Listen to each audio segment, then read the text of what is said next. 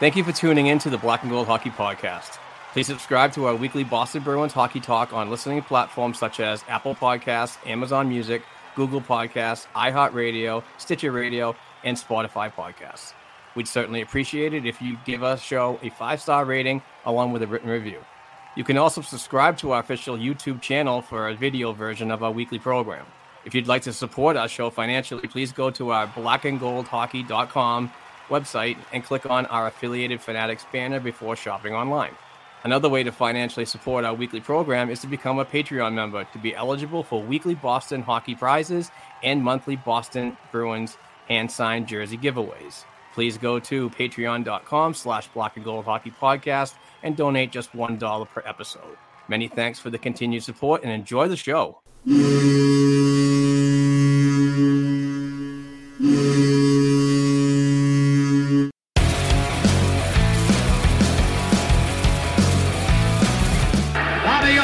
Behind the net to Sanderson, Orr! Bobby Orr! Orr from the Boston Bruins! 30 seconds left in the period. The Bruins are shorthanded. Ray Bourque. Ray Bourque from the face-off circle to the right of Reggie Whitman. Fired it down and Whitmore blew it. Did he ever? To Bergeron on the drive, save, rebound, he's loose, Sagan kicks him loose, Bergeron scores! The Priest Bergeron, with the point of the dagger in their throats, they rip it out of Toronto's hands and kill the beast!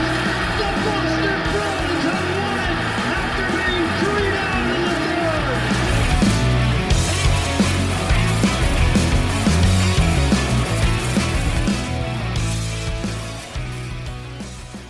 What's up, Bruins fans? Welcome back to the Black and Gold Hockey Podcast. This is episode 265. Kind of a weird week last week. Unfortunately, we are no longer going to be with Heather Ingerson, the former co-host of the pod. I want to say thank you to Heather for her 3 years of service. I truly appreciate that. She's a really good friend of mine of over 30 years, and best of luck on her endeavors in the future. But with that being said, it's time we got to keep the show moving forward.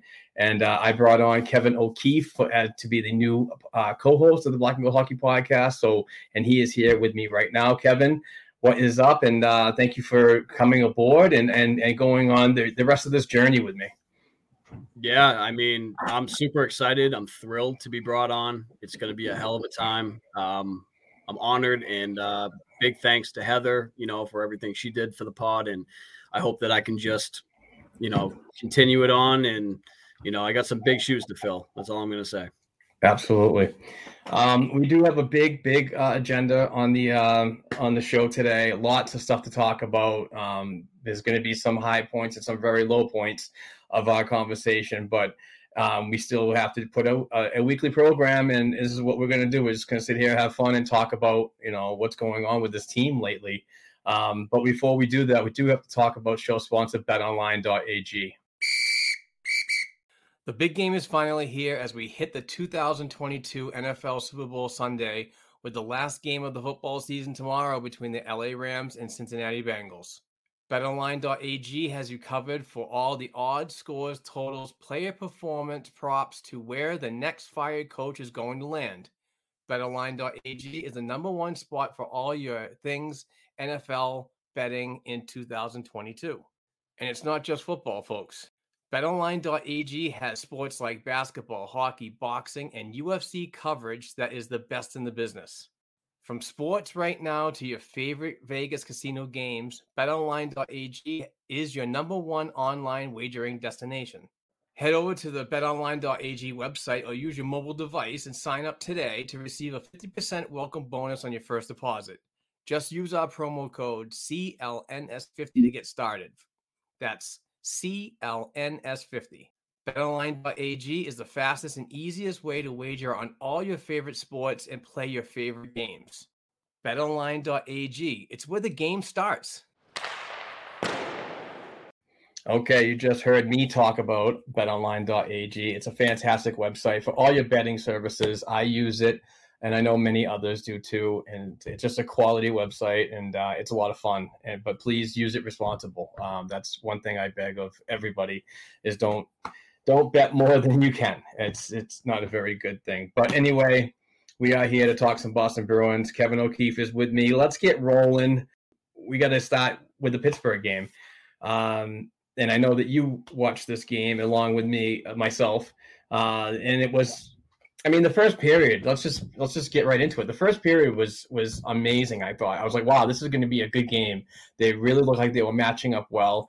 Pasternak, 2 goals right in a row, and everything looked good.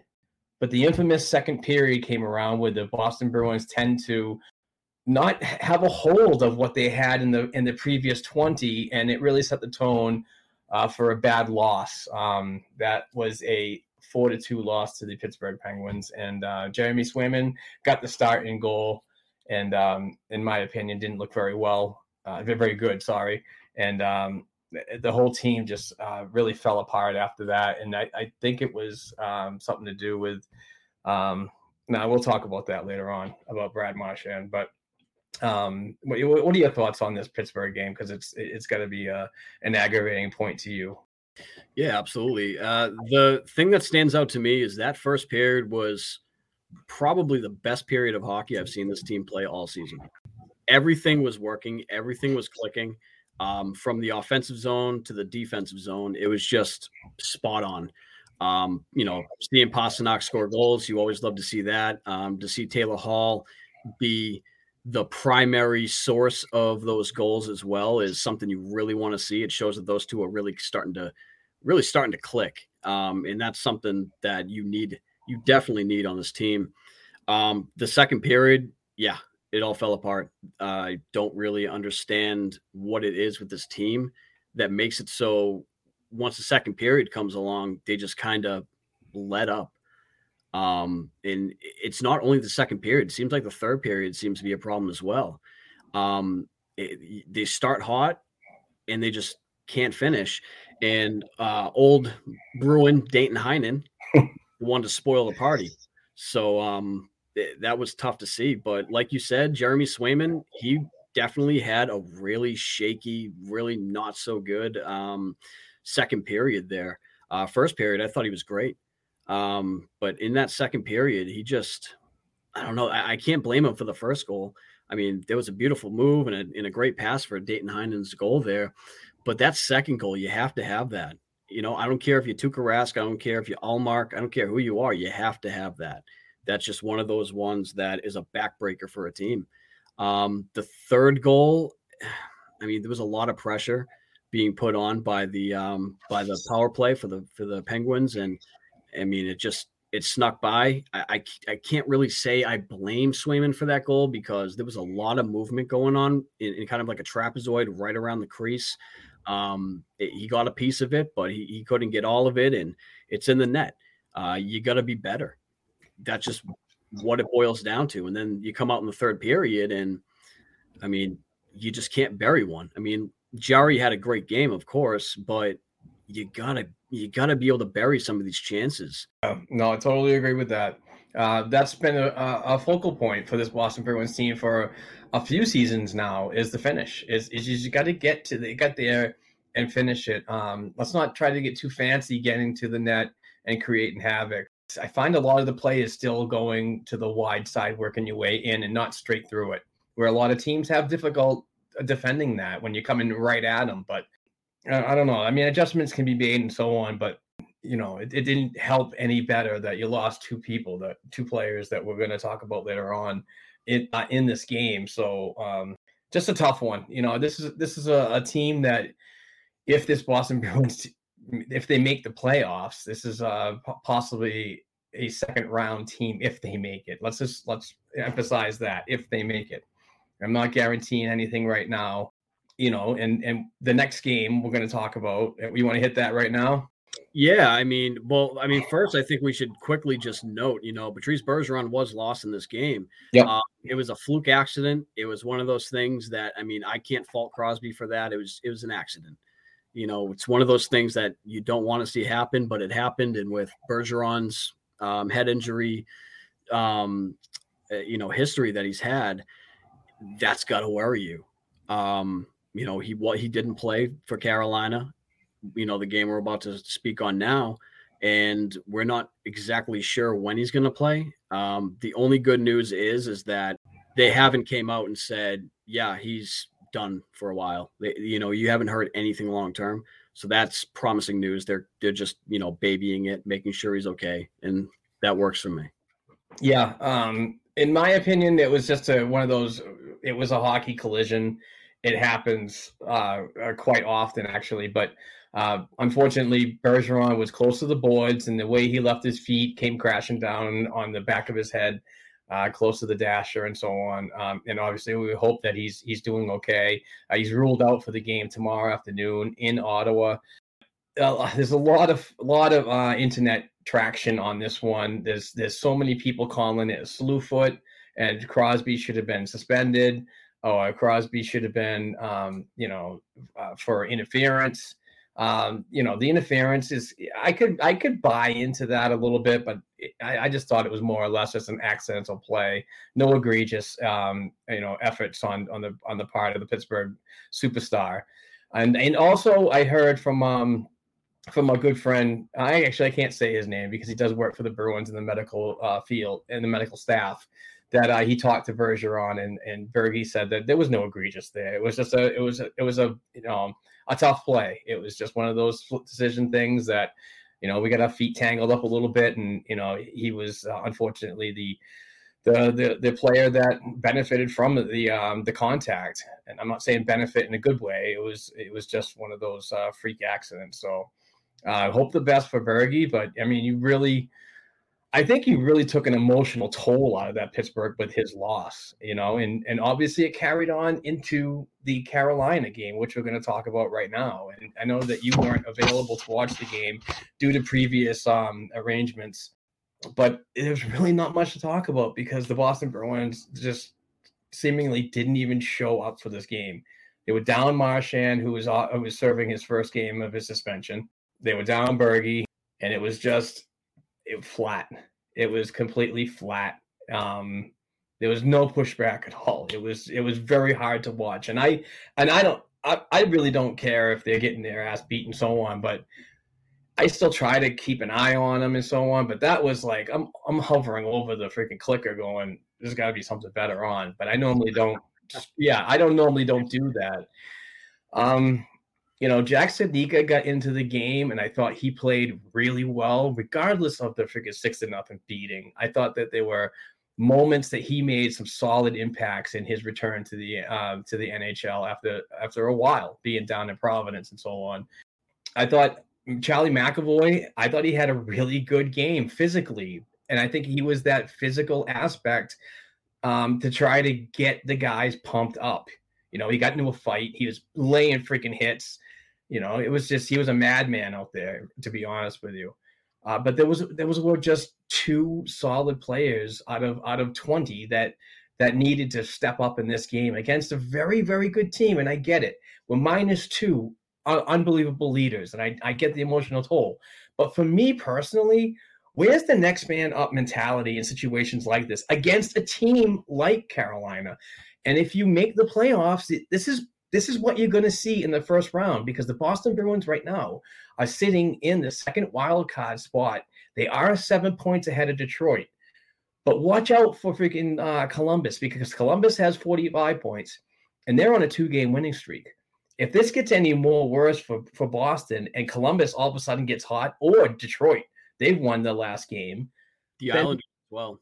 Yeah, the Islanders have one too, and I don't know if I want to go so far down to consider Jersey a threat, but still, it's just like, where was that next man up? That we need you at 110%. We understand it's probably not reasonable, but try for it. I just didn't see any try in this game at all. Yeah, and before I get into my assessment of what you just said, one thing I do need to ask you is, how was Studnicka's size? How do you look out there? How was his size? I think he looked good. He was using his body really, really good along the boards, and I was really impressed with his passing and his it was like more or less like a no look backhand, and right to like I think it was Lazar, and then who tried to one time it, and then Freddie was right there trying to like thread the needle home. But I thought he was playing well physically. He was engaged in that type of game, and I think that impressed the Boston Bruins staff. If you want to consider like more games, obviously, that's going to be on the premises of how many games Bergeron's going to be out, to see him. But I think he earned another game. I think he earned a game in Ottawa and possibly against Detroit on Tuesday. The Rangers on Tuesday. Sorry. Yeah. And it's funny because all we heard about all summer was, oh, he put on 15 pounds, 15 pounds. Well, now you got to see it in action. I wish I was able to see it. I watched a bit of highlights, and one thing I can say about this game, without even watching it, is that I see a lot of people making excuses. They were out Marchand, they were out Bergeron. Okay, they were out Marchand, they were out Bergeron. That's understandable. But to go out there and to perform the way they did, that's unexcusable. There's no excuses for playing the way they did. I understand mismatches are created when your second line becomes your first line and your third line becomes your second line. There's a lot of mismatching going on, but you still got to play hard. And from the sound of it, they didn't even play hard.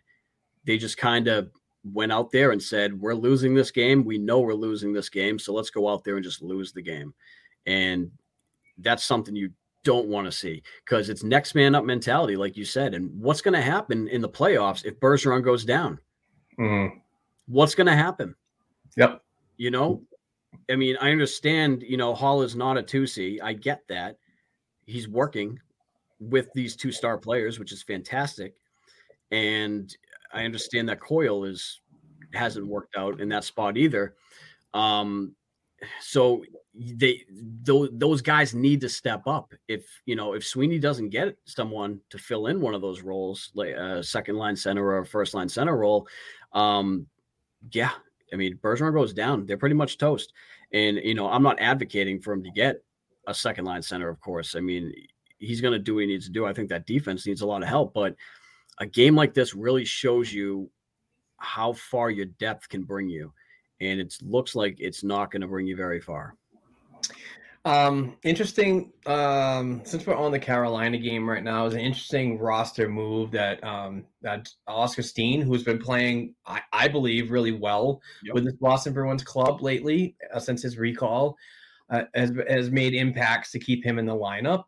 But it's weird that, and I'm a Trent Frederic guy. I don't care what anybody says. I don't understand. I understand that he makes some stupid plays, but I don't want to like cancel his whole career because he's having some problems on the ice and trying to get it. I think he's young enough. I think he's going to get it. I was kind of dumbfounded to see him in the lineup and Oscar Steen sent down. And that immediately navigated me to he's getting shopped. It's like, why would you do that? You could put Frederic up on, have him as that 13th, 14th forward. I get that. But in situations like this, when you need all your best players, and I'm not saying Steen is going to like rip up the score sheet and hat tricks and 10 assists in a game or anything like that, but he adds that little bit of element of speed, a little bit of grittiness that we've seen in the past and so on. That wins games. He adds a lot of it. I didn't understand that move, to be honest with you, but it was good to see that Frederic was in the lineup and healthy. Above anything, it was healthy because nobody really knew what was going on after that. I don't remember the game when he got hit or something, and then got real frustrated. It broke his stick and everything, and then was off the ice, and nobody ever heard from him after that. And he was just listed as day-to-day upper body injury. Yeah, I don't remember which game that was either, but Frederic, he's an interesting player. He's got some tools that he can really work with. He just gets himself into too much trouble. But when it comes to the Steen aspect of things, I totally agree. Seeing Steen out of the lineup was a bummer. It's just he's one of those players that never gives up. Like if he was playing in that Carolina game, he probably would have been one of the best forwards on the ice because that kid never gives up. He's constantly in board battles. He's constantly fighting for the puck. If he gives the puck away, he is skating 1,000 miles per hour trying to get it back. He's just that type of player, and that's the type of player you need in your lineup. Yeah, absolutely. All right, moving on to the next topic. This was on Tuesday during the game against the Penguins, but the Athletic writer Fluto Shinzara reported that Tuukka Rask, longtime goaltender, 15 years, franchise leader in statistics, most of them anyway, was going to hang him up. And the next day, in fact, it did happen. Tuukka Rask announced his retirement from the team. And, he gave it a go. I got to give him credit for that. He battled back from a surgery that the hip is a very pivotal point for a goaltender. It's very tough to come back from. And, Ben Bishop, I believe, did the same thing or something like that. Yep. Timmy Thomas did it with success. It's not always successful, put it that way. Right. But I give him credit for coming back and giving it a whirl and then being honest about it and saying, you know what, I can't do it. And I don't want to put this team in any more of a difficult position with the current goaltending system that they have right now, which was working before Tuukka came. But I still give credit to the player and the organization for giving it one more go. That's a very quality thing from an organization to treat a vet like that. At least give it a shot. Let's see what we got. And then, but kudos to him for just saying, I've had enough. Let these guys go. And, here we are. I look forward to seeing Tuukka around Boston. I heard he's going to be staying here. This is like kind of his adopted home. In his future in hockey or without, it doesn't really matter, but it's good that he's going to be spending a lot more time with family and doing the retirement thing. Maybe he's going to be the next drummer for Metallica. Who knows when that Lars Ulrich will freaking, walk off and here comes Tukes. There's your next $1 million freaking, paycheck. But to be serious, it's tough to see him go because he was one of my favorite players throughout his career. And, I'm a big goalie guy. So, and I watched him before he was drafted by Toronto, when he was playing in Finland and so on. And the trade with Andrew Raycroft and then through Providence and then right into the NHL. I think he was a really good goaltender and his stats prove it. I know there's a lot of haters out there and so on, and I totally get it. But you got to give the man credit for going in there, doing what he had to do, and I just don't want to blame him for any of what so many people blame him for. It's wow. It's like really whack jobs out there. It's insane, man. I mean, first off, before I comment on all that, I want to say, Tuukka Rask, I know you're not going to hear this. Maybe you will, and if you do, that's freaking awesome. But right. Thank you so much for everything you did for this city. You were easily, in my opinion, and I'm sure the opinion of a lot of other people, the best goaltender this franchise has ever seen. I know you don't have the win as a starter, which everyone uses as the measuring stick for whether you are good or not. But no, you did everything you could. At least on an individual standpoint, I can say you did everything that you could to be the best goaltender you could be. And, when it comes down to your family comes first, with the whole bubble situation, that is something that, you had to take care of. And the true people who back you know 100% that was the decision to make. And we're happy for you that you get to now spend that time with your family. And that's what I want to say on that. But yeah, you're right. When it comes to the goaltending situation, Rask comes in, you make that deal 10 times out of 10. If you're Sweeney, you especially prorated, $1 million deal. I mean, how do you say no to that? If he's healthy, he's a top 5 goaltender in the league. Easy. Yeah. So how do you say no to that? You don't. Sweeney did the correct thing. And that shows that he also did the correct thing by bringing in Ullmark. If he didn't bring in Ullmark, what do we have? I mean, maybe he would have got another goaltender that is more of like a like a stopgap, but you don't need a stopgap at this point. You need someone who can be there and play for you for the next possibly 4 years, which is his contract. Because with the way Swayman's playing, who knows when he's going to be ready? He's not. And this brings us all the way back to, we should have started the season with Vladar and Swayman. Yikes. I'm so happy that you guys are seeing how wrong you were. Not to shove it in your face or anything like that, but shit, I am shoving it in your face. You do not start the season with 2 rookie goaltenders when you are quote unquote all in. Yeah. To cup. That makes no sense. That'd be horrible general managing. And Don Sweeney made the fantastic decision to grab a guy like Ullmark to come in and be that guy who can hold the crown here in case Rask wasn't able to come back. And it turns out he wasn't able to. So that was one of those things that good job, Sweeney. That's all I can say. Good job on that whole goaltending situation.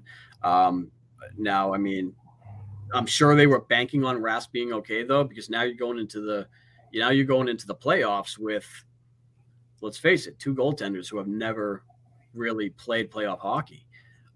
So that defense is going to have to be pretty solid. It's going to have to be pretty damn good. So I guess we'll see what happens. But again, thanks, Dukes. Yeah, absolutely. And I gotta say this because it's weighing on my chest a lot since he retired. But is the narrative of how can you support and how can you honor a guy that quit on his team?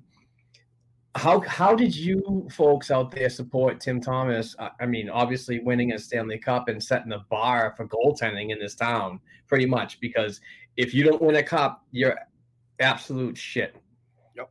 So, yeah, great. But Tim Thomas also quit on his team. I just want to say something like this. Going back and thinking about Tim Thomas's career, goalies wear their, how they put their heart on their sleeves and so on. Goalies put their emotions on their helmets. Okay. So back when Thomas was a goaltender, he had a very colorful black and gold and, really nice helmet. But when his value was at a peak high, the Bruins were trying to move him and he changed the helmet. There was no gold. It was just white, basically. This goes back to Jeremy Brodeur. Yeah, okay. We're not there yet. Exactly. It goes back to Martin Brodeur. Martin Brodeur just did the same thing when he was a little frustrated with the New Jersey Devils back in the day. Tim Thomas also said, I need a year off because I need to find family and faith. Well, so did Tuukka Rask. Tuukka Rask went to find his family because they needed him. Somebody was sick, But why does Thomas always get a pass for taking a whole year off and putting $5 million on that cap, and then having the Boston Bruins organization navigate around that? That kind of stuck it to them as he took a whole year. So I don't know why he always gets a pass. It's probably because he's got the hardware to do so. But still, if you're talking about leaving the team, let's keep it equal here.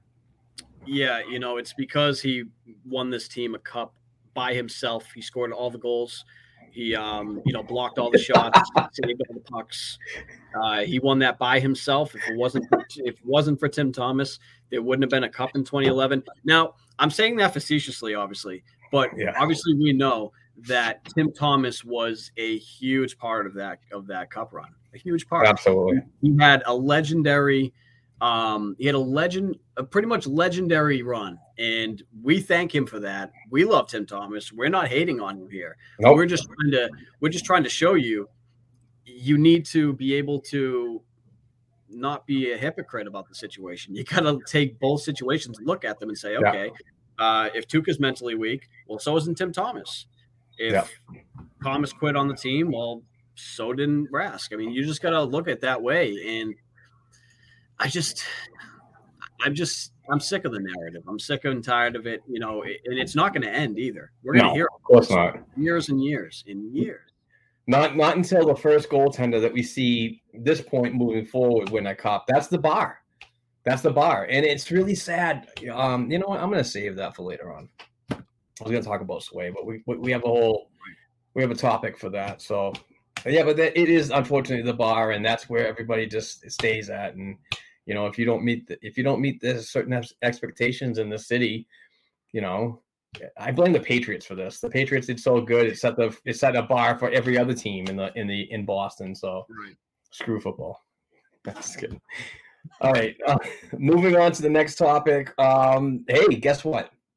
The Boston Bruins are going to participate in another Winter Classic, and this one's going to be at Fenway Park again.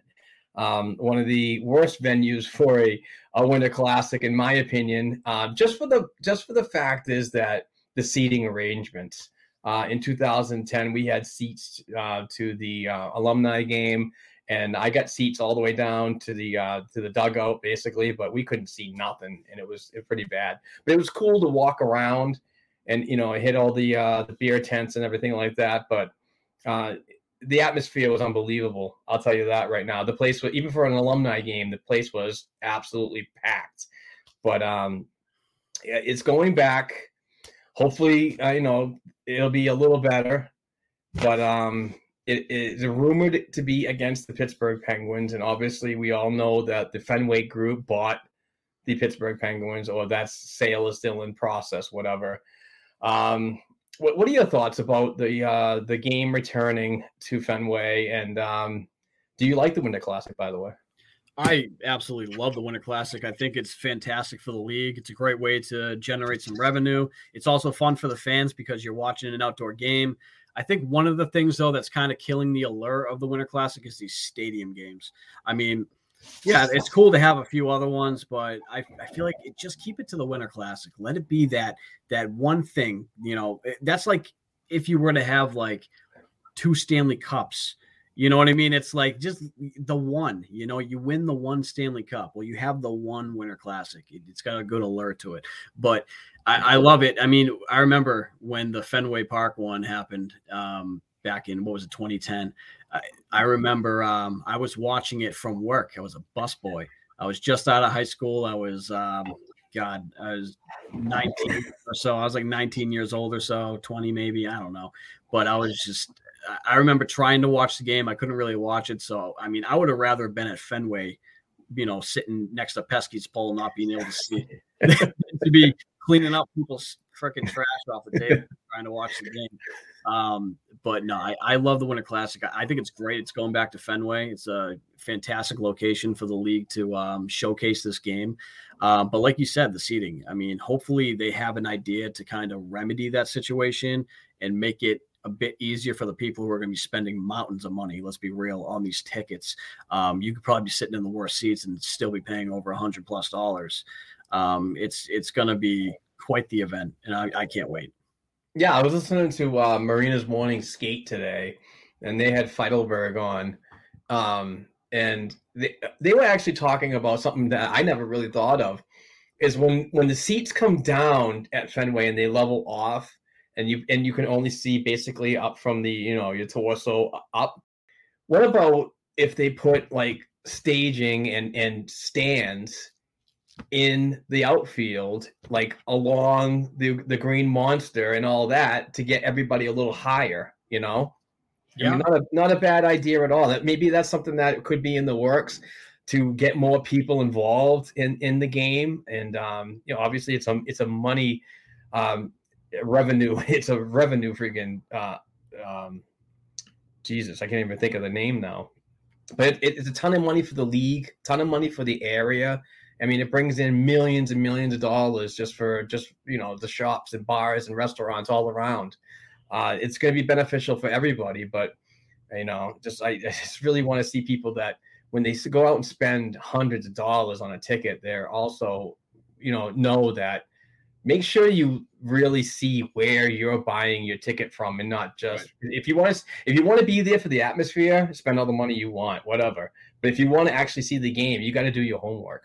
Yeah, I mean, the NHL did say that this Winter Classic was going to be a bit different, so maybe that is the difference. Maybe they will add some seating like that will make it a lot more enjoyable for the the patrons of the game to really enjoy it. We might as well just incorporate the next topic into this conversation about the what does the 2023 Winter Classic do for upcoming free agent Patrice Bergeron? Does he sign another season to participate? That's interesting.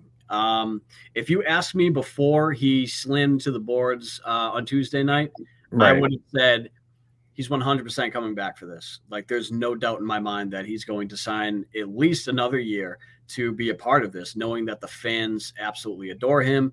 And this would be an amazing platform to see him on one last time, especially if it's against a guy like Sidney Crosby. I mean, that's a once in a lifetime thing to view.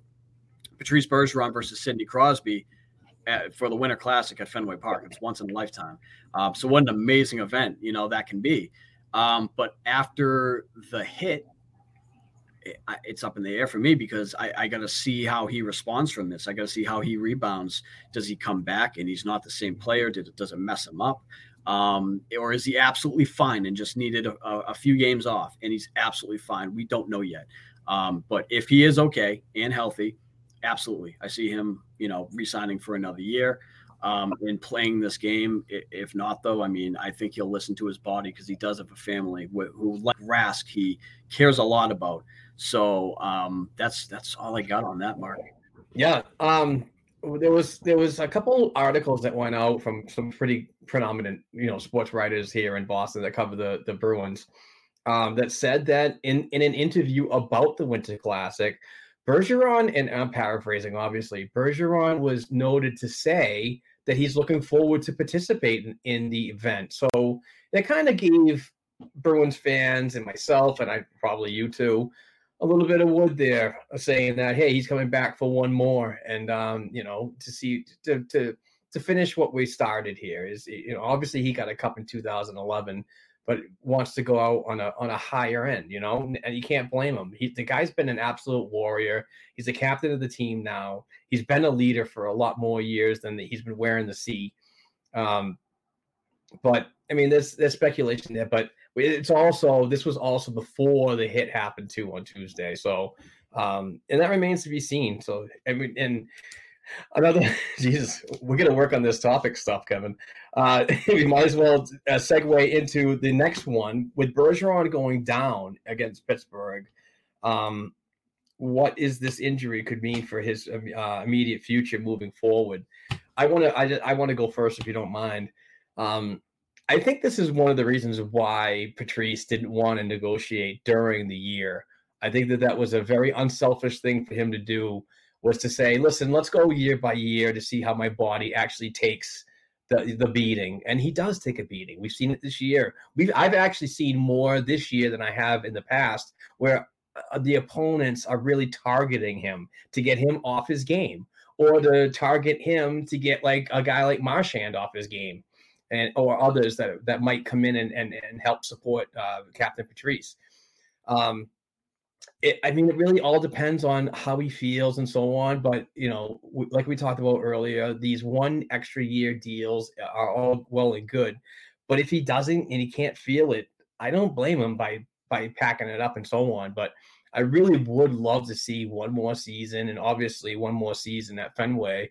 A good Winter Classic farewell tour kind of sort of, Yeah, I totally agree. I mean, it's just one of those tough areas because with going year to year, I think that's great because he can constantly look at what his level of skill is at and his play and all that, and he can kind of decide like, hey, I think I'm worth this much this year, and it kind of he can help the team sort of in the cap area. But the other kind of part of that is you don't know when he's going to hang him up. You have no idea. So that makes things a little bit different when it comes to planning for life after Bergeron. I feel like you're going to be very proactive on this. Starting, I mean, I obviously I wouldn't be mad if the Bruins were to go out and get a guy like a JT Miller. Tomas Hertl is definitely not coming here or anywhere. He's staying a Shark for sure. So if you're looking for a guy who can come in, it's either a guy like a JT Miller or a McCann.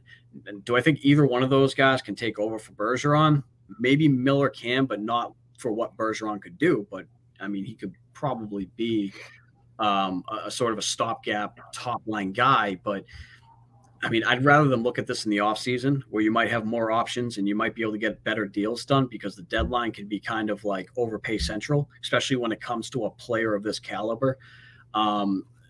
It's tough. I mean, I just want Bergeron to play forever, obviously. Yeah, no chance. Yeah, I mean, I love that. But unfortunately, it's going to be coming to an end soon. And, this unfortunate thing that happened during the Pittsburgh game just kind of snaps you back to reality. Like, oh my God, like he's literally one hit away. Like, crap.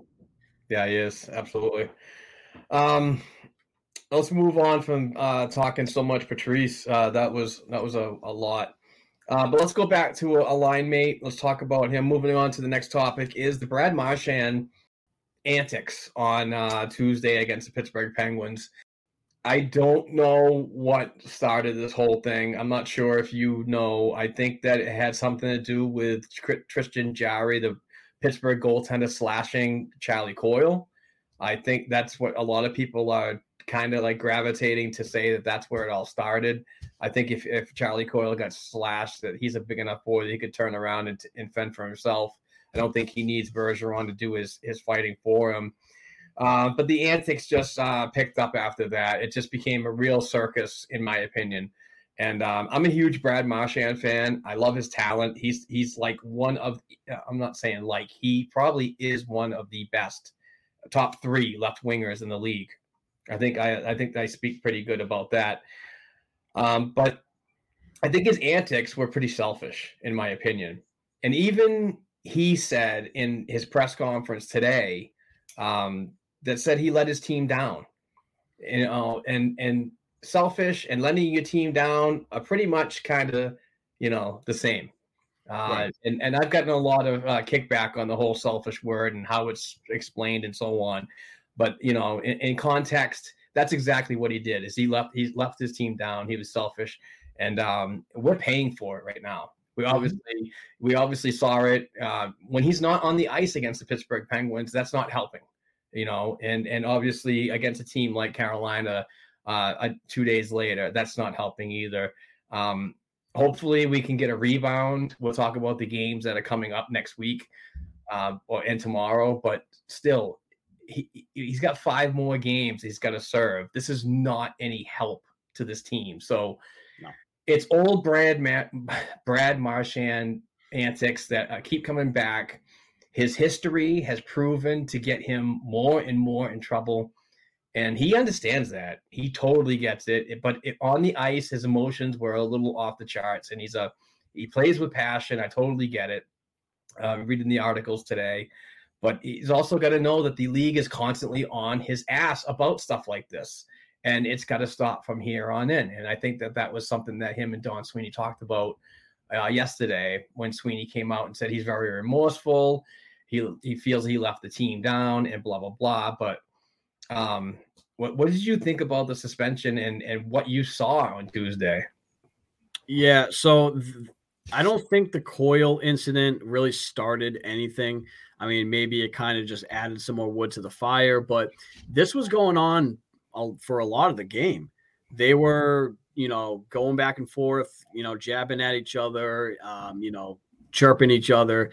There's a video of Jarry trying to pass a puck over the glass to a young Penguins fan, and Brad Marchand comes around and hits his stick and grabs the puck and skates away with it. I'm not gonna lie, that is some funny stuff.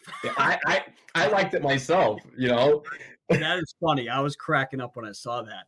But then when you get to the end of the game and the game's lost and you just lose your cool like that and you just do a stupid thing like that, I mean, that's God, I mean, that's Marsh Mount stuff, like that's not even Marchand stuff. This guy's like Dr. Jekyll and Mr. Hyde, whatever. However you say that. I'm probably messing that up, but it's like I'm a hockey guy, all right? I'm not a literature guy. Yeah, exactly. I'm not the only one on this podcast that fumbles words. Woo! Oh man. So I mean, you look at that and it's like, man, it's like, come on, dude. Like he was doing so well for a while, he kind of gravitated away from this stuff. But this is why I've always said, I don't think this guy's ever going to be a captain of this team. When Bergeron leaves, I can't see them giving the captaincy to a guy who disrespects the crest on his jersey like that. I mean, for me, I'm all about the Boston Bruins. I'm not all about Brad Marchand. I think Brad Marchand's a fantastic player. I enjoy watching him on the ice, but if you're going to embarrass my team, well, I mean, yeah, my team, the team that I root for, the team that I technically put money into, going to games, buying jerseys, all of that. If you're going to disrespect my team like that, I don't really know how much more this organization is going to take of that. I mean, it's got to come to a head at some point. I mean, there's a lot of people saying that the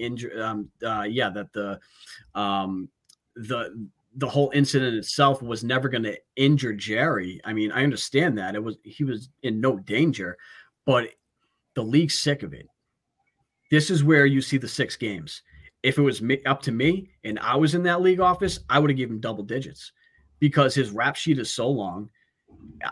I'd be sick of it. He's never really been taught a lesson, obviously. He's appealing the suspension, by the way. I don't know if you saw that. I did see that today. Yeah.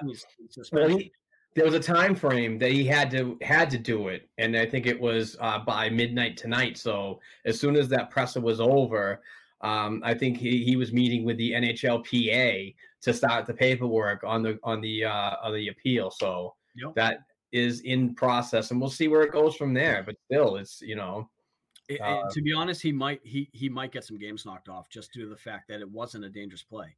That's fine with me because it's fine with me too because the Bruins. Yeah, he's better on the ice than he is off the ice, and I'd rather not see him do the whole 6. I mean, if it gets knocked down to 4, maybe 3, even better. I need him to be taught a lesson. I really do, because I don't think he always says, "Oh yeah, I learned from this. This is never going to happen again." But he goes out there and does something stupid again, and it's the same song and dance. He needs to be taught a lesson. I understand he's a Boston Bruin, but I can't just sit by and not speak my mind on that. He's got to represent what's on his jersey, on the front of his jersey a lot better than the name on the back. Yep. And that's what it comes down to. Absolutely. We got about 15 more minutes before we take a break. Let's get a couple more in. These look like some quick ones that we can do. Is this Boston Bruins team only a couple pieces away from being a Stanley Cup contender? How many do you think, Kevin? Oh my God, which night are we talking about? I mean, sometimes you don't even know who this team is. One day they look like they're a couple pieces away. One day they look like crap. All they really need is a couple depth pieces and they're fine. But as of today, my God, it looks like they really need maybe 2 or 3 pieces, with at least 1 or 2 of them being significant. I mean, in order to really, really push these top contending teams. I understand, I always talk about how the defense is the biggest importance, and I stand by that. I think they need a significant upgrade for that top 4 on the left side, and they need a big-bodied guy who can step in on that bottom pairing of the right side and really solidify that. Because Clifton is too wishy-washy.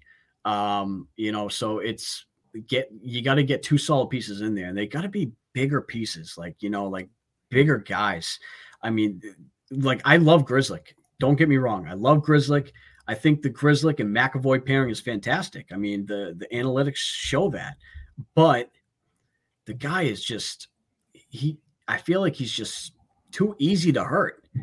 Do you want to go into a playoffs banking on a guy like Matt Grzelcyk to stay 100% healthy? I mean, you put Carlo in that same breath.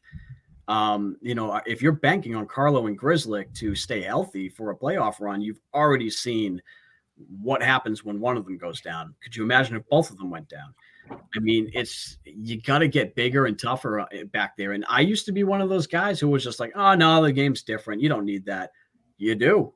Yeah. You really still do. I mean, look at Tampa, Tampa's defense, the past 2 cup winners. Yep.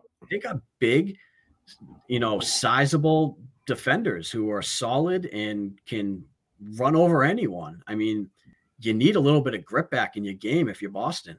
Yep. And I was the same. I was like, let's run with like 4 lines of depth, scoring, wins games. At the end of the buzzer, whether it be 60 minutes, 65 minutes, or a shootout, whoever scores that next goal or the most goals in a game is the winner. And that's what I really wanted.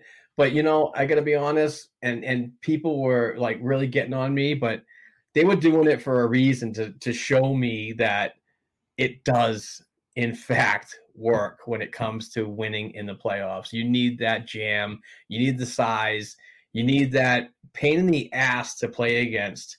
And I'm starting to realize it too. So for me, I really want to see, and it's kind of weird, is like early in the season, I'm like, I think we need a defenseman. This is like early in the season. Yep. Later on, as we get to the midway point, which just passed not too long ago, I'm like, damn, I think we might need 2. Yeah. And then we're here on Friday, February 11th, and I'm saying we might need 2 defensemen and a forward. Now, I'm not totally sure if I'm like bought in on the full 2C yet. Agreed. I want to see. We're still 5, maybe 5.5, 6 weeks away from the trade deadline. Yep. We're running out of time because we're in a wild card spot. But I want to see if we can do it internally. But I also don't want to see us get into an 11th hour, pushed in the corner situation where we're cramming for something and it's not the right piece. You didn't get it in time to create chemistry with other players and so on. You went right to the deadline. You tried to address that, and you never know what you're going to get after that and in the first round if you even make it. So I need to see multiple pieces. The sad part about all this, Kevin, is with all this wishy-washy, wishing. Sorry, washy came out of nowhere. All this wishing for these extra pieces that we need to like make a run. I don't see us having that, and because the fact is we don't have the assets. Yeah, absolutely. And I'm not on board with trading away a guy like Lysell. I'm not even thrilled about trading away a guy like Lohrei. I mean, it's like, and Swayman is completely off the table if he was ever on it now with Rask being gone, unless they were looking to maybe shop the goal, which is another thing I want to talk about. I mean, the goaltending market. Sweeney might look at it a bit. He might. Swayman, I don't know if he's ready. Allmark's never played a playoff game. I mean, I'm not saying that means that he's looking for a starter, but he might be looking for another insurance policy. He might. You never know. You got a long stretch ahead of you to even get into the playoffs. He was banking on having those 3 goaltenders in Rask, Swayman, and Allmark. Well, you don't have that anymore. And Swayman hasn't proven that he can play very well against these top echelon teams. Oh. So does he go out and look at a guy to back up Allmark and allow Swayman to continue that growth that is much needed, very much needed in Providence? Only time will tell on that. I don't know how much assets it would really take to bring in a guy who could back up Allmark. I'm assuming it would probably be, I don't want to say like super high-end prices, but, you might still have to give up a little bit to get a guy who could be a 1B. And I don't even know who would be available. I mean, because then you have teams like Edmonton who are really, really in need of goaltending, who you're going to be going up against, who definitely have better pieces to get rid of to get a goaltender. But if I'm the Bruins, I'm definitely focusing on defense, because if you're going into the playoffs with a goaltender who has never touched the playoffs before, you need to make sure that your defense is solid in front of him, that very little high danger chances are getting through per game. You need that bad. You need to limit the breakdowns.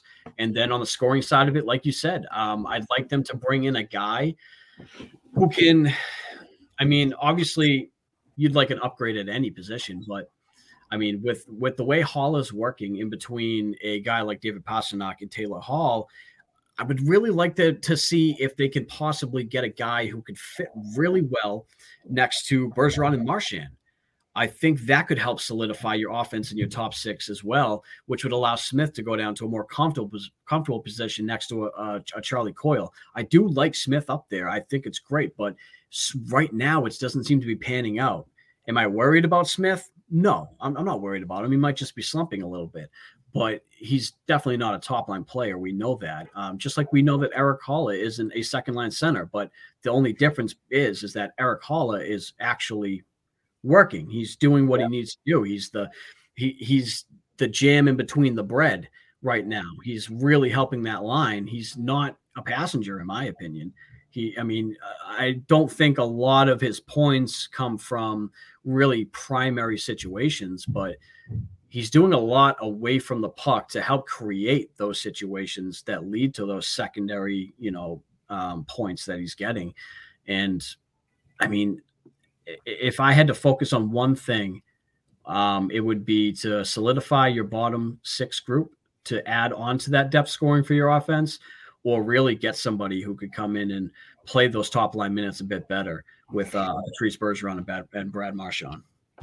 Now, addressing your goaltending concerns and acquiring a goaltender, I kind of think of the Colorado Avalanche when I were talking about this, and they paid a heavy price to get Darcy Kemper. They paid a first round pick, and Colorado also knew that Kemper's injury history as well. So that was a really heavy price. And I think he's injured now, if I'm not mistaken. I think he might be injured, but I could be wrong. I'm sure I'll hear about it on the Twitter. Well, you shouldn't, because you didn't guarantee it or say. Hey, that's true. That's true. That is true. You don't know. You're putting it out there. You don't know. But I'm also kind of like interested in what you're talking about too. But I'm also thinking that if Don Sweeney and the Bruins management are serious about getting another goaltender in the mix to play with Ullmark, and I'm not saying Swayman couldn't do it. We just don't know what we have yet, right? Because Swayman, is not really good against, like you said, against the top echelon teams. If we get a goaltender in, I'm kind of thinking that Swayman's going, that he could be involved into a deal. I just don't see the three-headed monster working out. I don't really see him going back down to Providence, not with what they have right now in Kyle Kaiser. And I'm not saying that Kaiser's playing, unbelievable hockey right now. He's doing what he has to do in his final year of his entry-level contract. You got Troy Grosek down there, who's a veteran, and he's doing actually really good and so on. So you got to kind of think about the depth of the goaltending when you're concerning yourself with that situation. But, yeah, I can understand what you're saying.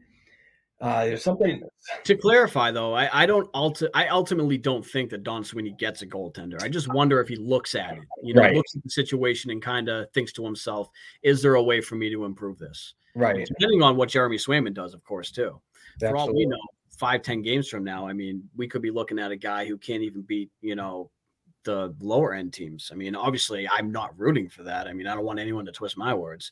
I want Jeremy Swayman to succeed and to be a fantastic goaltender for this Boston Bruins organization moving forward. But sorry, continue. I just had to put that out there. No worries. You just, hey, you gotta cover yourself around audio, social media, and written text these days, because there's always those cops out there that love the correction cops. That's what I call them. The Bruins aren't getting a goaltender. What are you talking about? I know. All right, we are about an hour into the program, and that is the time to hear from our friend Bruce Sullivan from Boston Sports and Music Memorabilia. He's got fantastic stuff, as I always say. I'm kind of an album repeating itself over and over again, because this guy's fantastic, and he does have awesome stuff for really cheap prices. Spice up the fan cave with black and gold all over the place, like Kevin did. He's done it a couple of times. So let's hear from Bruce Sullivan from Boston Sports and Music Memorabilia, and we'll talk on the other side.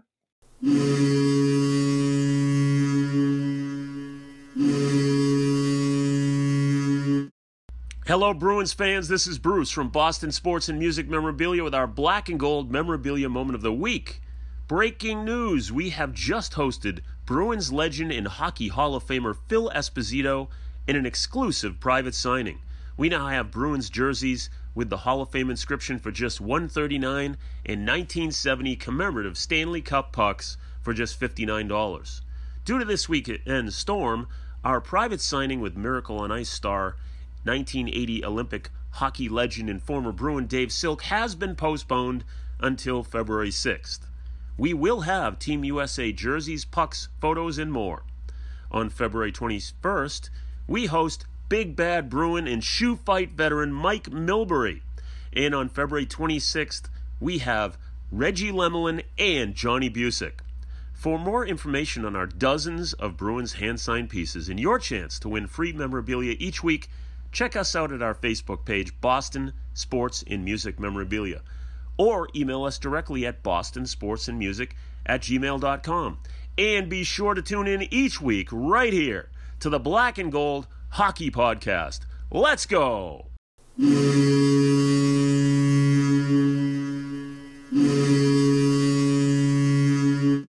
Beast fans, we are back talking Boston Bruins hockey. We just heard from Bruce Sullivan from Boston Sports and Music Memorabilia. Amazing person. Get in touch with him. Send him an email and definitely follow him on Facebook because he gives away free stuff if you just like and share his stuff. It's amazing.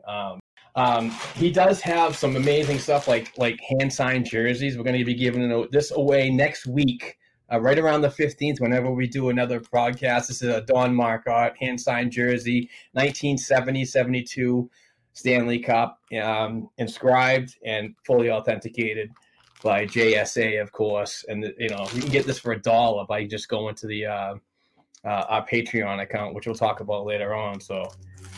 But we are back talking Bruins, and we got 2 games coming up between now and the time we record next week. So let's talk about the Ottawa Senators game tomorrow. It's a road game in the afternoon on February 12th, and then they hit the road on Tuesday, February 15th, I believe, in game 2 of a 4-game road stretch against the New York Rangers. So let's do a looking ahead. Ottawa tomorrow.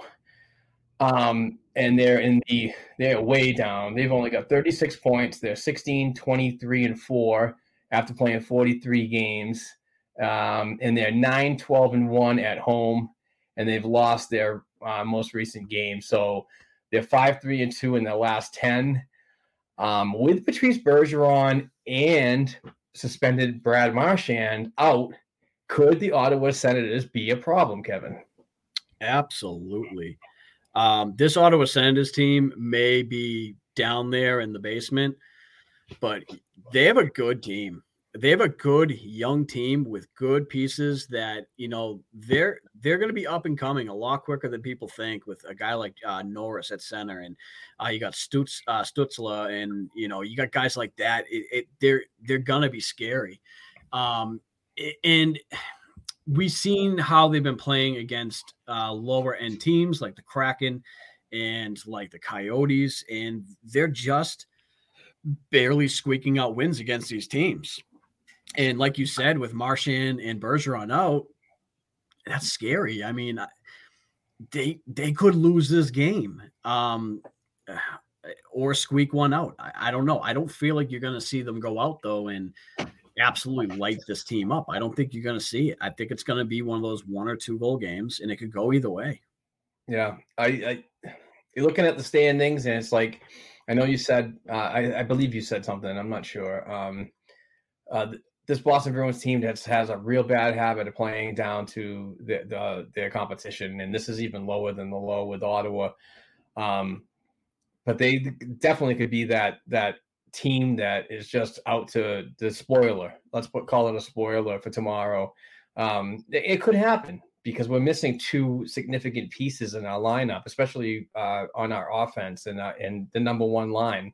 I just think that the message needs to be sent that It doesn't matter what happened this week or previously. Tomorrow is a different game. We start from scratch, then we move forward, and you got to beat this team on the road. There's no ifs, ands, or buts about it. If they don't win, you're just putting yourself in a hole because you're not setting yourself up for the next game, the Rangers, on the 15th, which is a Tuesday. And the Rangers are currently in the third position in the Metropolitan. They have a 30-13-4 record after 47 games. They are 15-4-2, very good home record, and a 7-3-0 in the last 10, currently on a 2-game winning streak. So let's hope Bergeron at least comes back, because we know Marchand's not going to come back. Even if his games get reduced, I don't think it's going to be that reduced that he's going to be in for the Rangers game. Maybe after the Rangers game, we're looking at the Islanders at the 17th, or even Ottawa the following Saturday could possibly be a return. If the I always want to call it an impeachment. I don't know why, but oh Jesus, yeah, I'm way off, but we might see Bergeron come back a little. I'm sorry, Marchand come back a little sooner than later, but I don't think it's going to be on Tuesday the 15th. But the Rangers are not a joke either. They have solid goaltender in Igor Shesterkin. They got a good backup in Georgiev. I can't say that word very good, but they're very offensive, talented. Panarin and Zibanejad and all this freaking stuff. I mean, they're a solid team, and it's going to be hard to beat if you're especially down our two inspirational leaders. So I don't know. I mean, it's not going to be easy, put it that way. But I've seen this team do some different things with some minuses out of the lineup in the past. I don't know if we can do that now, but I just want to be positive as much as possible with the games that are coming up. And we are currently going to be starting tomorrow is a 4-game road trip. So we'll see how we do on the road. It seems like we've been at TD Garden an awful lot, huh?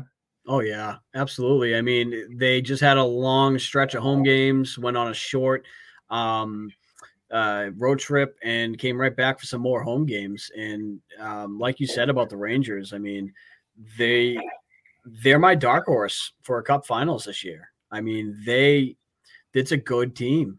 They're doing solid stuff. And it's really hard to gauge what a healthy and, non-suspended Marchand team would look like against these guys, because as of right now, for the next 6 games, you at least don't have Marchand.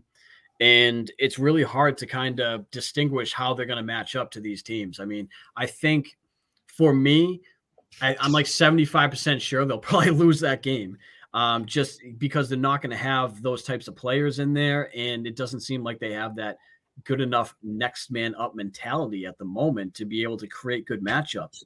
And, in the past, like you said, they've been able to be down a guy like a Bergeron or a Marchand and be okay. I mean, more now a Marchand because they have Taylor Hall behind him, but now you don't have David Krejci behind Patrice Bergeron to step up and be able to be a top line guy for you, because let's face it, David Krejci was a top line center. He played top line center for this team for so long until he was pushed out by Bergeron due to his wingers being traded away. I mean, there's really not much you can do there. But you don't have the luxury of having 2 first-line centers on your team anymore. So, and you don't even have a technically a legitimate 2C. So you don't have the depth to really make up for that. And that's going to hurt this team, especially if Bergeron's going to be out for multiple more games. Yeah, for sure. Spot on there, my friend. Moving on to the next topic. If things don't work out this season, is it realistically time to think that a managerial change could be in the works sooner rather than later? I possibly the team president being replaced as well. So basically a front office clearing out. And this one is from you, so I will let you take this one. I think if the Bruins don't make the playoffs this season, I do think that Sweeney gets another season. I do. I don't think they are going to. I don't think they're going to pull the rug out from under them just like that for not making the playoffs this year. There's a lot of moving variables, a lot of things that was thrown at them. But I think that leash will tighten. I think it will tighten, and I think they'll have a lot less room to kind of make mistakes. And if they were to go into next season and say Bergeron comes back and they're not able to create a legitimate cup, contender out of that, I think you'll see big change, very big change. I could definitely buy into something like that, but I'm more on the line as I think that ownership might be getting tired of what's going on right now. We're always talking about windows opening, closing, and so on. I'm kind of like gravitating my thoughts to this is going to be a new team in the next year or two. I think that this might be the time to incorporate some fresh faces. And in my opinion, I would really like to see members that have never been a Bruin, period. I'm not saying that former Bruins, they're not smart enough. They can't jump in there and do the job and anything like that. I just want to see something different. I don't want to see you were a solid member of this organization as a player in years past, and I'm going to stick on to you as much as I can. I want to see a fresh face that nobody knows. It's a new introduction, a new idea, new system if needed. I just want to see fresh because this team is obviously going to be looking to, I don't want to say rebuild. I think that's a little too harsh right now, but it's going to be a serious retool to try to get back into the competitive edge and being a top team in the Atlantic Division moving forward. So I think that might be needed from somebody with a better vision, in my opinion. And I'm not saying Don Sweeney doesn't have a vision and it's not good. I just think this team needs something different. It's almost like the message is not being received from the top down. It's very vocal when it needs to be. Like when this team is not doing good and they get out of the playoffs and their end of season pressers, they're always like, we need to do this, we need to do that, we need to do that to be successful. But you don't do that during the off season. It's almost like you said it, and then after that meeting or that press conference online, Jeremy Jacobs was like, it's like it really kills me that what they say and what they do is two different things. I agree. I mean, I do. I agree with that. I mean, it would be nice to see whether they do it at the end of this season or the end of next season, whenever they do it. It would be great to see a fresh face in here. One face that I would be willing to obviously bring back, but is off the table now, would be a guy like Gorton, because he was able to start something and he wasn't able to really see it through because he was an intern GM. God, think of how different the trajectory and the past for the Bruins would have been if the Bruins decided not to bring in a guy like Peter Chiarelli, and instead keep Gorton, who was a big part of that entire offseason before they finally brought Chiarelli in. That my God, now that would be a trip down. That's something that would be really fun to kind of think about, is what the team would look like now had Gorton been promoted to GM. Oh, yeah. That's an article idea, but no, I agree with you. Bringing in a fresh face would be fantastic for this for this team, and that stands for the presidency too of this team too. Neely and Sweeney, this is their time to really shine and earn that next. For at least for Sweeney to earn that next contract, and I don't know if he can do it. We'll see. A GM for me that I've always been high on, and I actually had this guy lined up to be the Bruins GM before Don Sweeney came in, before the 2015 year, and that was Mike Fuda. And at that time, he was with the LA Kings under Dean Lombardi. And I don't care what anybody says about Dean Lombardi. That guy was masterful in his drafts, and he built up a Stanley Cup winning LA Kings team that I believe won in 12 and then again in 14. I could be wrong. I believe you're correct on that. Yeah. So, but it's the drafting that Mike Fuda does. Fuda is one of those guys that was in the Ontario Hockey League a lot, scouting. He does his homework all the time. And I'm not saying the Bruins don't, but it just seems like there's a more aggressive approach to what Mike Fuda has been doing. Now, I think he is working with an NHL team right now, but I don't think that he's a full GM or assistant GM. I think that he's just one of those guys that just come in and just like, you know, an advisor at this point. So that might be something that they might look at in the future. Who knows? But I just think that we just need a fresh vision. You know, we need fresh leadership coming right down to from the managerial position down to the coaching staff to the players. And, you know, we're all going to be on the same board, because sometimes it just seems to me like that we're all over the place on how we communicate and everything like that, and what our real mission is. And that's to win games, win playoff series, win a cup, you know, right. Ultimately. So it would also be great to stop having to see the Fire Sweeney comments all over the place too. Exactly. Or 2015 was a bust. You know? We'll still hear about that. Yeah, I know. That will always, I swear, until we draft the next core, or, you know, win the next cup, we're never going to hear the end of it. It's going to be an ongoing issue. I'm going to be on my deathbed and I'm going to be hearing people talk about the 2015 draft. So that's what we have to look forward to there. Exactly. Let's move on to another topic. Jeremy Swayman must find another level to his game, or the Bruins may need to look at another. Oh, we already did that. Why don't we stay on the Jeremy Swayman topic for right now?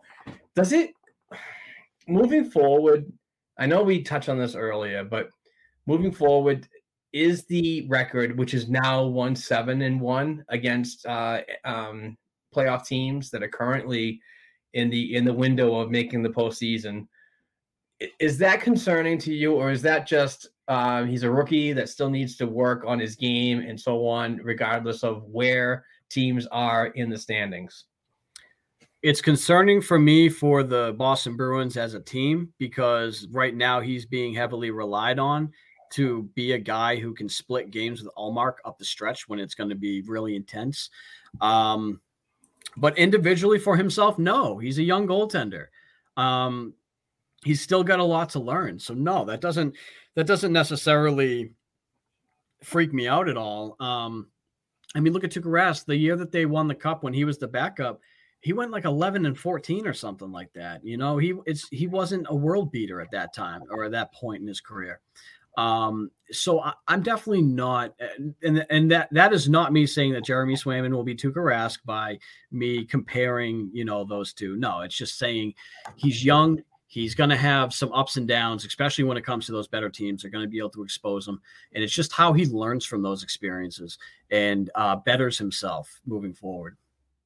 Yeah, I think more work with goalie Bob, and obviously more work with Mike Dunham, who was a former Maine alum. So, I mean, there's a connection right there.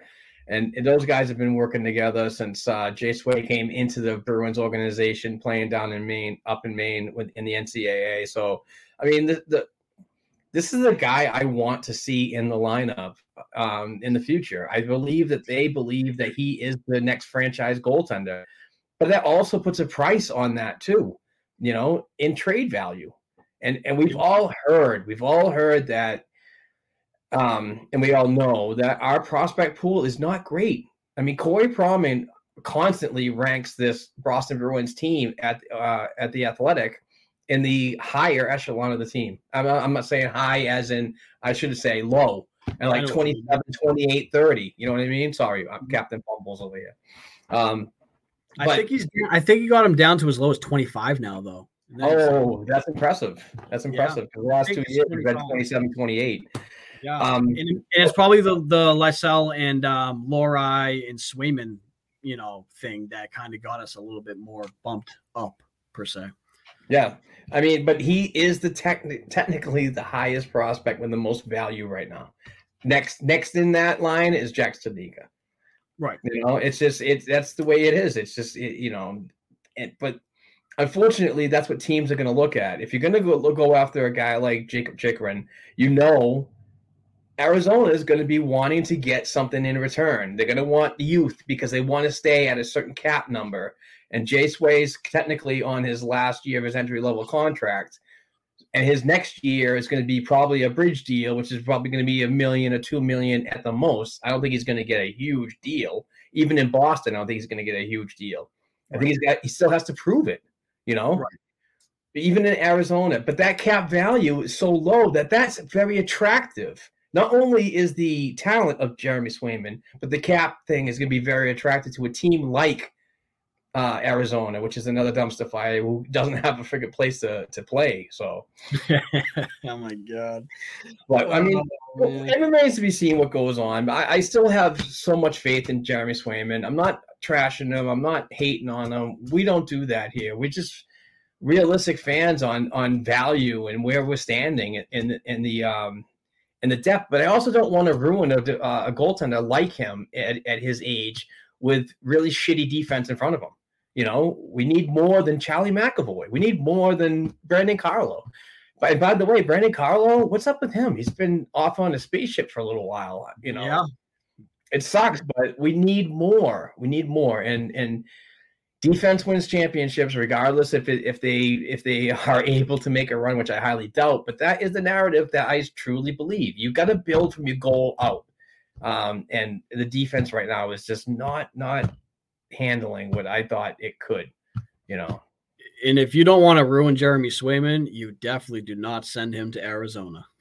Yeah, I know, right? Jesus. Can you talk about a career killer right there? Hey, closer to Alaska and everything, but still, you just don't want to do that.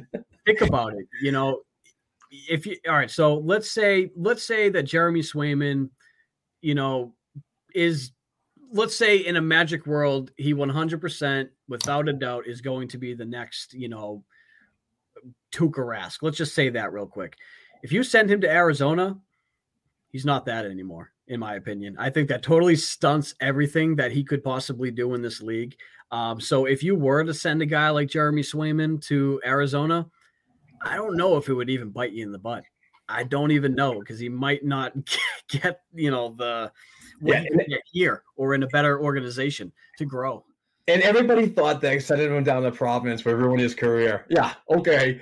Yeah. Send him to Arizona, see what happens. If you want his career ended, send him to Arizona. That's too funny. No, but if people want to go all in, like if fans want to go all in, they want to get these things that they want to see. A top four guy like a Chychrun or a top six center like a Miller. You're gonna have to give up guys like Lissell. You're gonna have to give up guys like Swayman, Lohrei. You're gonna have to give them up. And do you want to do that? Yeah, I certainly don't, because we need those. We need those types of players. Like Mason Lohrei already right now has like defensive, offensive capabilities, and he's good at both sides. But his offensive capabilities as a bigger defenseman are very impressive. The way he can get through. And I know we're talking about college kids right now. We're not really seeing the big age influx of like heavy veterans and rookies and so on. But you like what you have so far in the tool bag and ready to break out.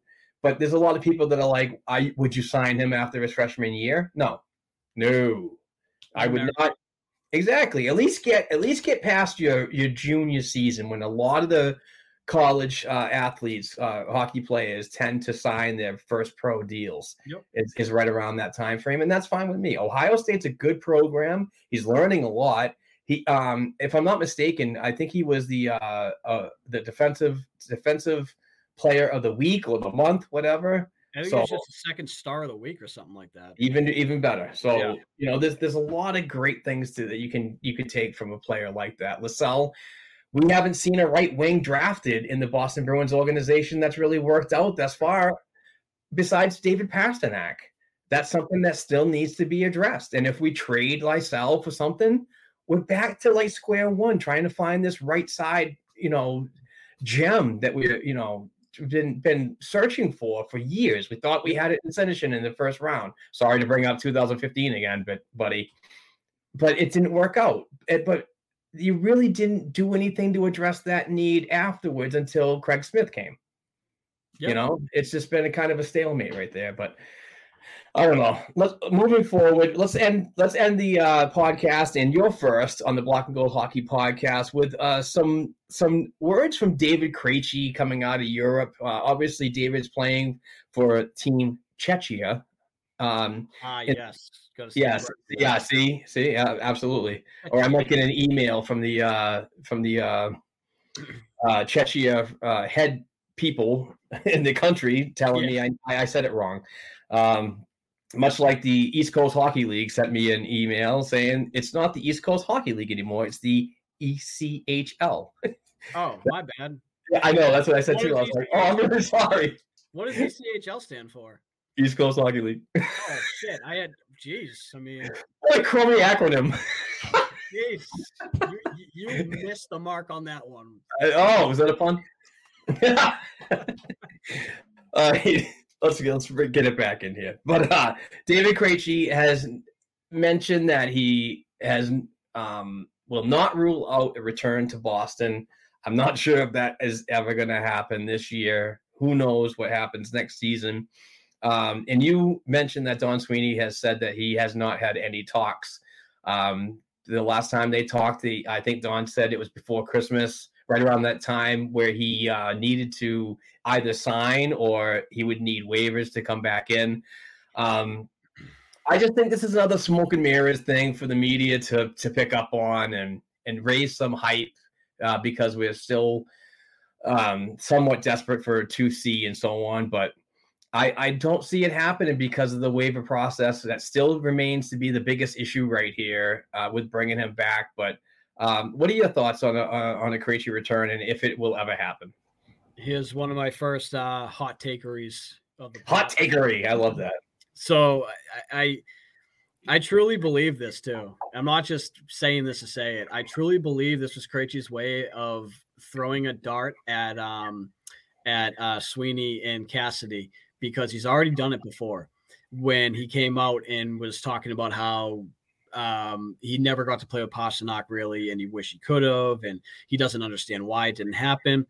Well, now he's just kind of coming out and messing with the fans of Boston to kind of, throw a little dart their way, say, hey, I can mess with you guys from over here. And I truly don't think he's actually thinking about coming back this season. I think he just wanted to create a little bit of nonsense in the Boston media to put a little heat on what's going on over here. I truly do believe it too, which is funny. I mean, I'm probably way off, but I really do think that's all it is. That's hilarious. I honestly don't see it happening. I maybe next year, but I'm not sure if I want to invest in an aging veteran like that when we need to get more youth involved, like a Jack Studnicka and so on. Jack's on his last year of his entry-level contract. He's going to I thought that next year would be his time to really set the bar and be like, I need to be an NHL player this year, and this is where I'm going to stay. Not this year, but next season, because of the available spots that might be for him. We don't know what's going to be happening with some of the centers on the bottom six, and I think that he would be a good guy to be involved in that, like that third line center. So, yes, I don't know. This one's a tough one for me because I just think it's just something to liven up the writers and so on and create controversy and so on. But that's literally it. I honestly don't see it happen, but he might be a little bored, and he's just like, you know what, I'm going to say this and watch what happens. But for me, it was either David Krejci was coming back and playing this year with Bergeron, with Rask, to really finish what they started, or nothing. I don't have any interest in bringing him back next season, like you were talking about. I think you need to move forward. I think you need to go out and get younger, get yourself the next guy who can step into that top 6 role, or, you know, even have a space for, like you said, like a guy like a Jack Studnicka, who, you know, as it seems, had a good game and playing at his natural position. It seems like it was probably his best showing as a Boston Bruin. I'm just going off of what I've seen, what I've read, because I have not been able to actually physically watch it. But if that's what's going on, I mean, I think you got to kind of take a look at it. If he can grab a spot like Steen did, or Vaakanainen or Zaboral, you have to allow that to happen. Right. No, I agree. All right, my friend. Do you think that's going to call it an episode? I think so, man. I mean, I got some Chipotle I got to go eat apparently. So, you know, I gotta eat that. And, you know, usually we'll be doing this on Wednesdays, which is a lot better for both of us. I mean, this was not the typical recording day for us. So no, terrible technical difficulties on Wednesday when we recorded, but I did some research and talked to the StreamYard folks that provide this platform right here that I pay for. And they steered me in a way that we can get this done on a regular basis now. So I'm truly, truly appreciative of the support over at StreamYard for helping us out. With that being said, please rate, review, and share the podcast. Subscribe to the Black and Gold Hockey Podcast. Follow Kevin at Kevin_O'Keefe89. You can follow me, Mark Allred, at Black and Gold 277. We do have a Patreon account that I'd like to mention real quick. I think it's right here. Yes, it is. The information's right here for the YouTube viewers. But if you donate $1 per episode to patreon.com/Black and Gold Hockey Podcast, donate $1, you'll be entered to win weekly Boston Bruins related prizes and also hand-signed jersey giveaways like this Don Marcotte one that I talked about earlier. For $1, I could ship this to you for $1. It's unbelievable. And also the weekly giveaways include pucks, signed pucks. That's Ricky Middleton right there, nifty, fully authenticated. Rick, I can't remember his name anyway, but I do know the goalies because I love goalies. Eddie Johnston, Stanley Cup champion, 70-72, right behind Jerry Cheevers. Don Marcotte, like a hand-signed photo. Can't see it. The light sucks in here, but right there. It's perfect stuff. All that for it's awesome looking stuff. I can definitely say is some good looking stuff for your man cave or for your Boston Bruin cave. But all the information's right down there. It's just $1. And what we do is we turn the half of your profits into helping us, pay the bills here at the Black and Gold Hockey Podcast Studios. But we also, the other half of that goes into buying more prizes to give away every week because we love you guys. You guys are amazing.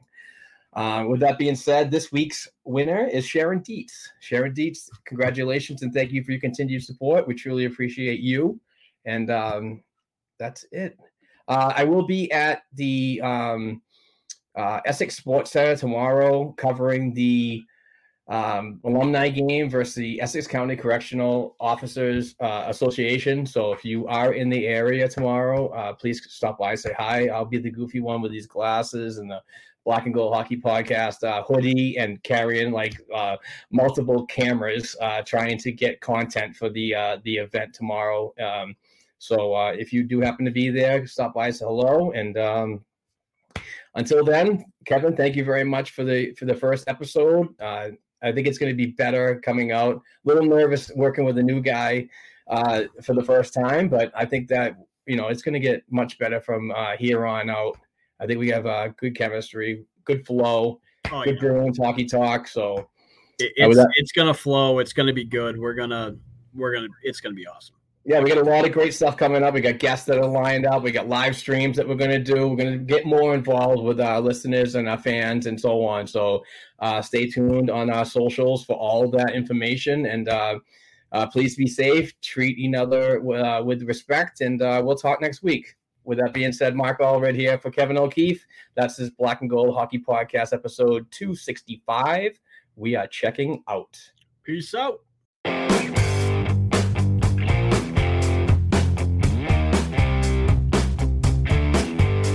Thanks again for tuning in and supporting this week's episode of the Black and Gold Hockey Podcast. Please give the show a 5-star rating and write a review on listening platforms such as Apple Podcasts and Spotify Podcasts. If you'd like to contact the show for advertising opportunities or to send us a question or topic idea we should be discussing, please send us an email to blackandgoldproductionsllc@gmail.com. Don't forget to share our program on your social media platforms with other hockey fans and follow our Twitter accounts at Black and Gold Pod, at BNG Productions, at Black and Gold 277, and at Kevin_O'Keefe89. Also, please don't forget to check out our official blackandgoldhockey.com website where we cover the Bruins organization from the NHL level down to the prospects worldwide. Peace out.